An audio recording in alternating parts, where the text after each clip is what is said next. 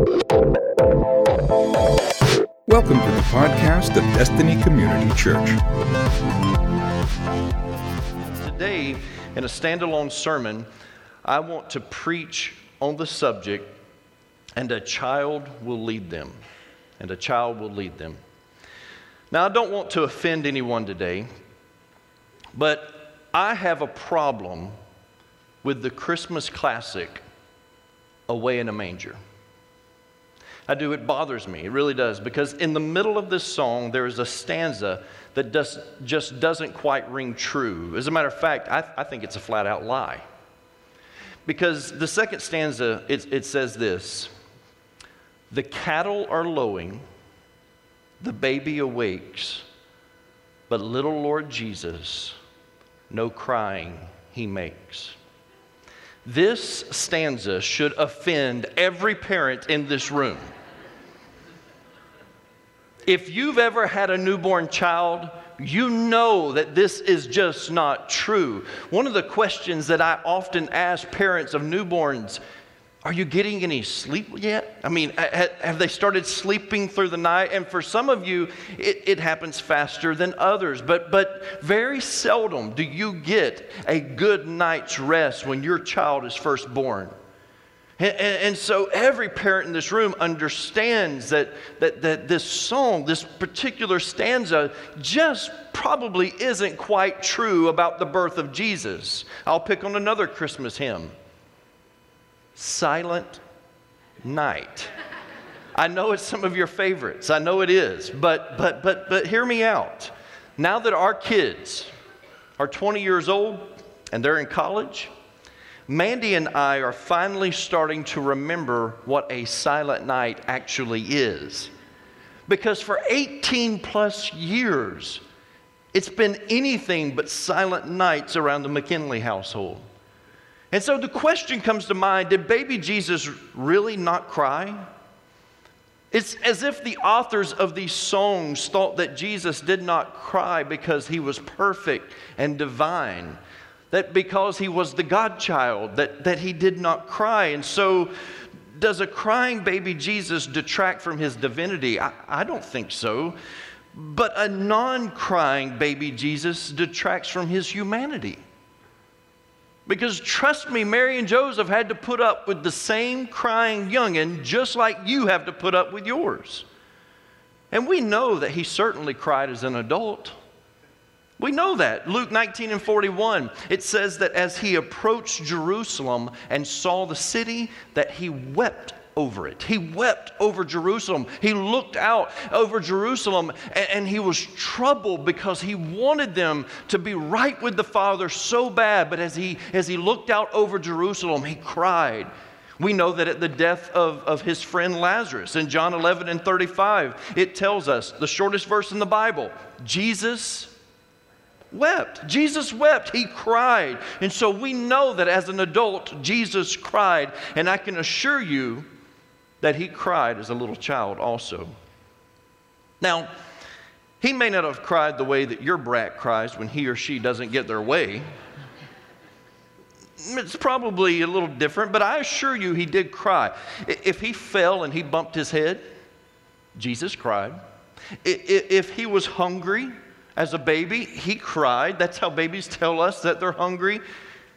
Maybe there were even moments as a child that maybe he was scared and he cried. I know that he had to work through these emotions. We saw that in the Garden of Gethsemane as an adult when he prayed, Father, if it could be your will that this cup could pass from me. In other words, I'm not crazy about going to the cross right now. And if there's any other way we can save humanity and for me not to die, let's go that route. But nevertheless, not my will, but your will be done. And so we know that he had to work through those emotions. But he was a child before he was a man. And over 700 years before his birth, the prophet Isaiah made sure that those who were seeking the Messiah would know that he would appear as a small child. Isaiah repeats this numerous times. In Isaiah 9:6, he says, "For to us a child is born, to us a son is given, And the government shall be upon his shoulder, and his name shall be called Wonderful Counselor, Mighty God, Everlasting Father, Prince of Peace. I'm going to be reading from the book of Isaiah today, but let me talk to you for a few moments about it before you, as you're turning to the book of Isaiah, because the Old Testament book of Isaiah is one of the most interesting books in all the Bible. I would never ever label one book more important than other books, but you've got to understand, church, that there is something unique about the book of Isaiah. The book of Isaiah has often been referred to as the mini Bible. Many theologians look at it as the mini Bible because there's some characteristics about the book of Isaiah that are just unique. They're different than any other book in the Bible. You see, the Bible has 66 books. Isaiah has 66 chapters. The Bible has two testaments, the Old Testament and the New Testament, with a blank page and the genealogy of Jesus Christ between them. And Isaiah has two sections with a historical section right in the middle between those two sections. The Old Testament has 39 books. The first part of Isaiah has 39 chapters. The New Testament has 27 books. And you guessed it, the second section of Isaiah has 27 chapters. The Old Testament is about the law, and the first section of Isaiah is about judgment. The New Testament is about the gospel. And the second section of Isaiah is about the good news, foretelling of what's going to happen. The New Testament begins with the ministry of John the Baptist. And the second section of Isaiah begins with the prophecy of John the Baptist as a voice crying out in the wilderness. And then the New Testament, it ends with the new heaven and the new earth. And Isaiah ends with the exact same prophecy that there will be a new heaven and a new earth. Yes, it is a type of mini Bible. And if there is an Old Testament book that deserves attention, especially during this Christmas season, it would most definitely be the book of Isaiah. His very name meant salvation of the Lord. Isaiah's name, salvation of the Lord. And it's a name that he would live up to as he would prophesy of the birth and the life, the death, the resurrection, the ascension, the exaltation, and the millennial reign of Jesus Christ, our Lord and Savior. It's an amazing book, and there's no Old Testament prophet that spoke more of the coming Christ than Isaiah did. Isaiah chapter 11, I want to read verses 1 through 6.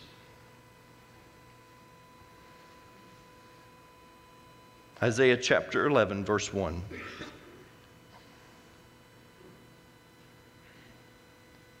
There shall come forth a shoot from the stump of Jesse. He's telling us the lineage here. Jesse, the father of David. This is going to be of the lineage of King David. There shall come forth a shoot from the stump of Jesse, and a branch from his root shall bear fruit. And the Spirit of the Lord shall rest upon him, the Spirit of wisdom and understanding, the Spirit of counsel and might, the Spirit of knowledge and the fear of the Lord.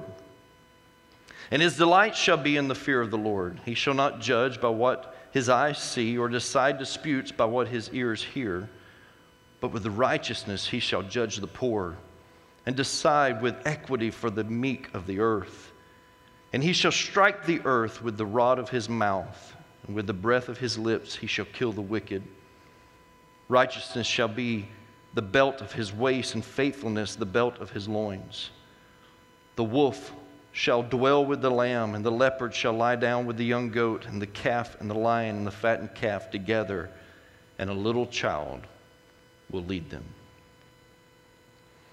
You know, children are innocent in the fact that they do not understand good and evil. When you come forth out of your mother's womb, you have no understanding of what is right and what is wrong. When you are first born, you don't get this.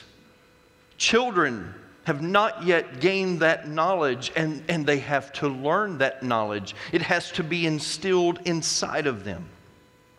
When Kendall and Caleb were young, we taught them that there were certain words that were bad words. Probably not the same bad words that some of you choose. No, we chose for them to look at certain words like stupid and shut up as bad words, because we did not want them saying that to each other or to anyone else. And so those words were off limits. That would not be in their vocabulary. You cannot say stupid and you cannot say shut up. Those are bad words, kids. And so anytime that they would hear those words, their eyes would just about bulge out of their head. They would, and bless their hearts, some people would just go out to dinner with us, and somebody joking around would look over at their spouse and be like, shut up. And our kids would be like, are that stupid?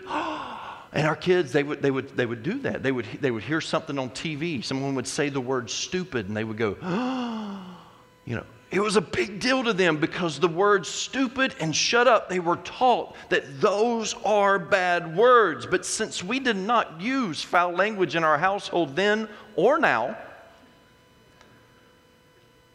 they didn't know what real cuss words were.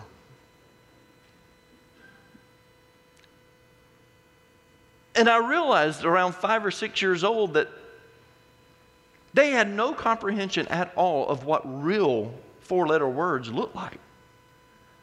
And so we'd sit down to watch TV together, and sure enough, someone would say shut up, or someone would say stupid, and they would come alive. I mean, turn the channel, they said shut up, we can't watch this.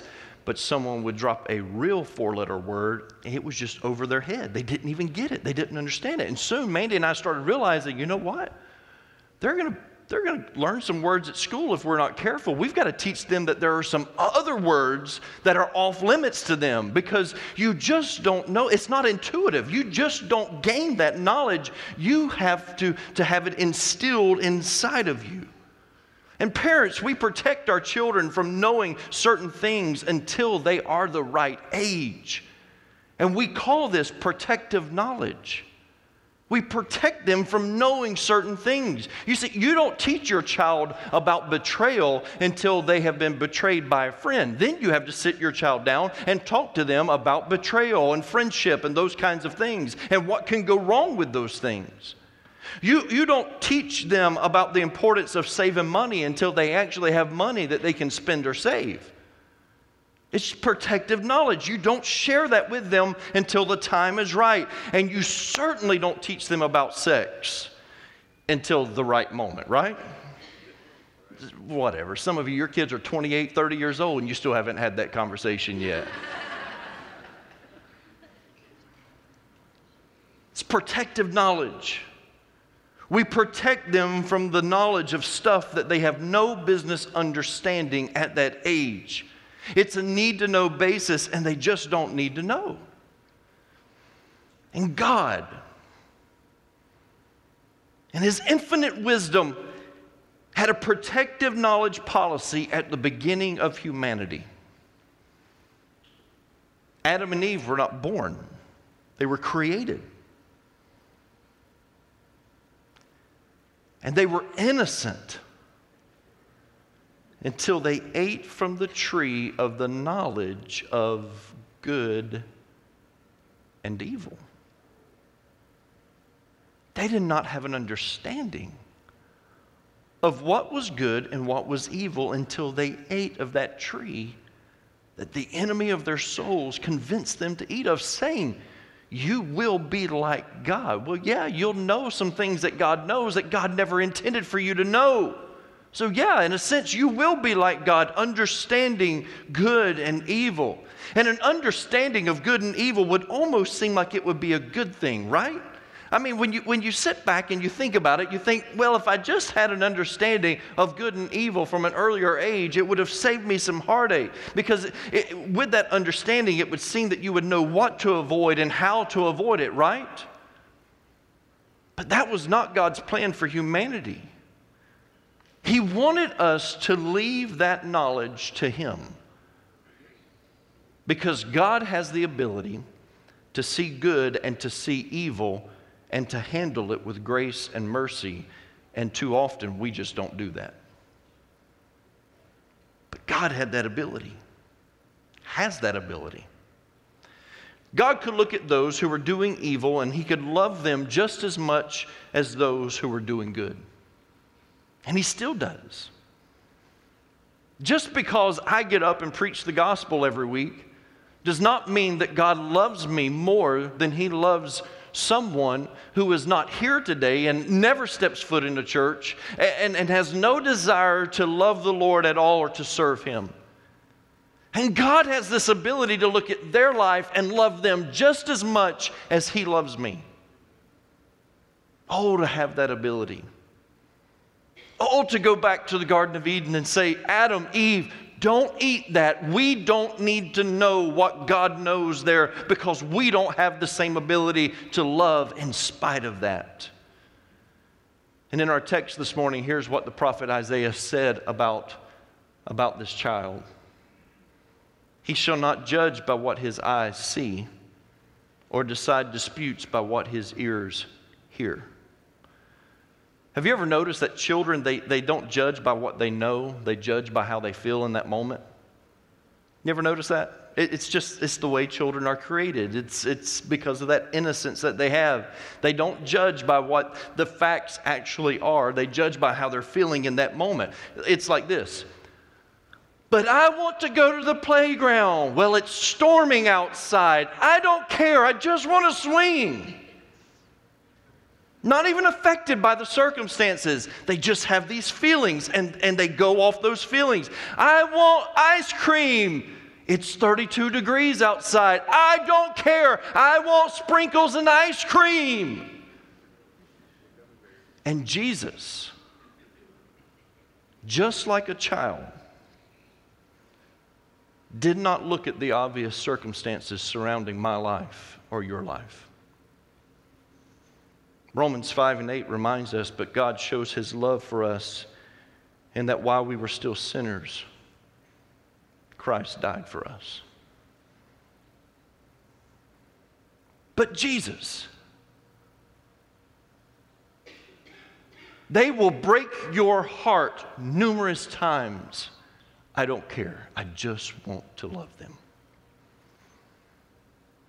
But Jesus, he will divorce his wife for no reason. I don't care. I just want to love him. But she will embezzle money. You don't understand. She's going to hurt other people's lives. I just want to love him. Her. Them. That while we were still sinners, he didn't judge us by what he could see or even what he could hear. Just like a child.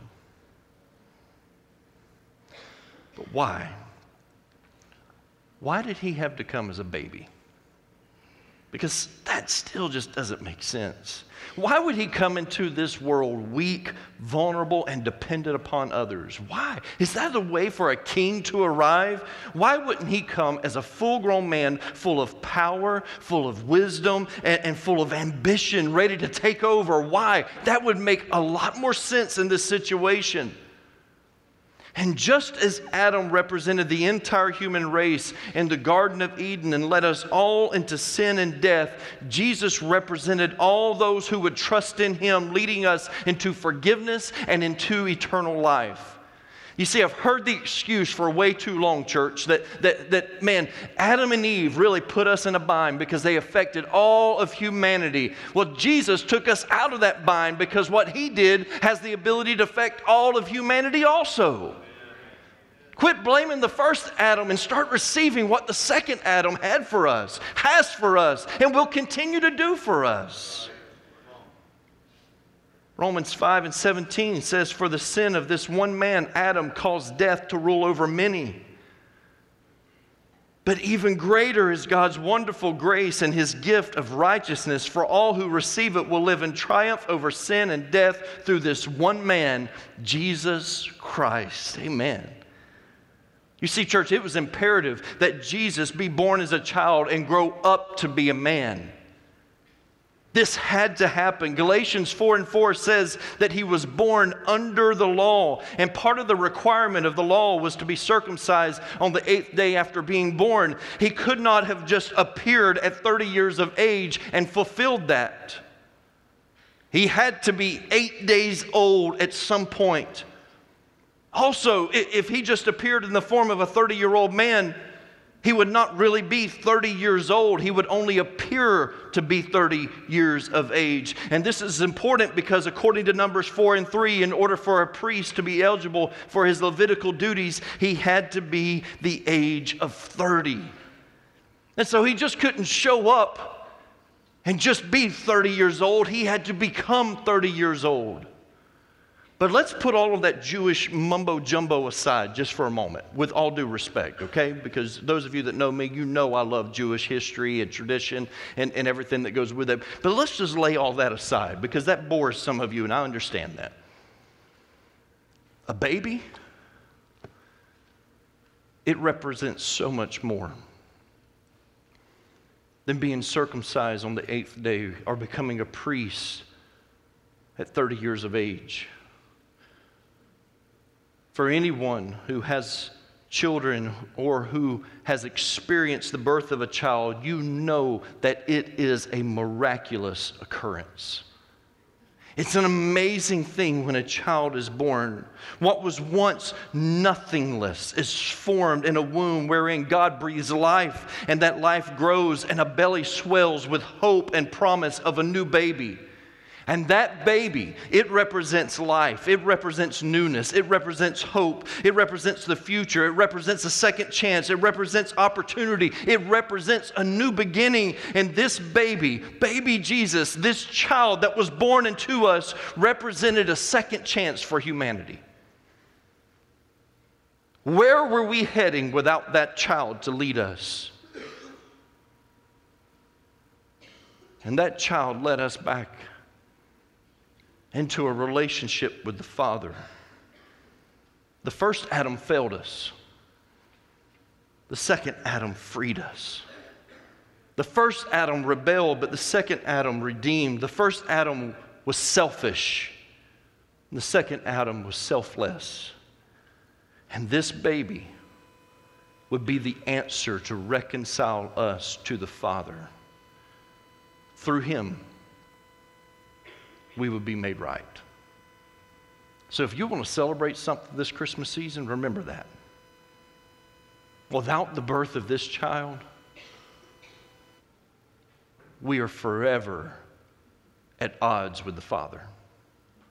Without the birth of this child, we are forever separated from the Father. And just like your children, at first he said goo goo, gaga. Later he would say mama, dada. He would then learn to ask questions just like your children. But why, Daddy? Why, Mama? We know that because at 12 years of age, we find him asking questions to the teachers of the law and astonishing them with his questions. He would later learn to use his words to teach. And Isaiah said these words in our text. He said he would strike the earth with the rod of his mouth. He would change our lives forever with just what he would teach. But the most important words that baby who became a man could ever say, he said on the cross when he said, "It is finished." At his death, it is finished. The power of sin over your life, it was broken in that moment. All because a baby grew up to become a man that would die for our sins. He was born a child just like you. He grew in wisdom and stature just like you, and he was obedient all the way to the cross, even unto death for you. One Christmas Eve, a man was wondering, why God chose to come down as a helpless infant. And he was standing at his kitchen window. Snow was on the ground when he noticed these young geese land in his backyard. Looking out of his window, he realized that one of them was hurt, and that's what they would do. That was how they function as a unit, that if one is hurt, they'll all land together. And so he goes outside to see if he can help. And as he approaches them, they become startled, they become frightened, and as they begin to flap around and move, they become deeper and deeper into the snow. He goes over to his garage door and he opens the garage door, and he's trying to get them to see that he wants them to go into his garage out of the snow so that they can be cared for, so that he can help them. And the more that he tries to usher them into that garage, the more that they become disabled in the snow. Some others even become injured because of it. And he thought to himself, man, if just for a moment I could become a goose, just to speak their language so they would understand that I am here to help them and not to hurt them. And then he realized he had the answer to his question. Jesus Christ became a baby to learn to speak our language so that he could teach us that he's here to help us and not to harm us, to lead us, and to reconcile us back with the Father. That's how we're led by a child. Thank you for listening to the podcast of DCC. For service times and directions, log on to www.destinycommunitychurch.org. Thanks again for listening.